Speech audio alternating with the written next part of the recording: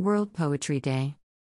21st of March is World Poetry Day, in which UNESCO, which has a wonderful motto of building peace in the minds of men and women, recognizes the unique ability of poetry to capture the creative spirit of the human mind.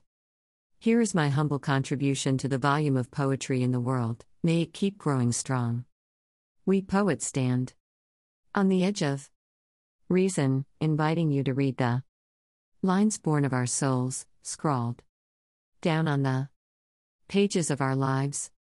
Our voices breathe our pleasure and pain into the ether, to be interpreted by individual readers in their own way, for everyone brings an element of themselves to public writing. You are invited to garner from our words what speaks to you. Do you take up the call of the poet within all of us?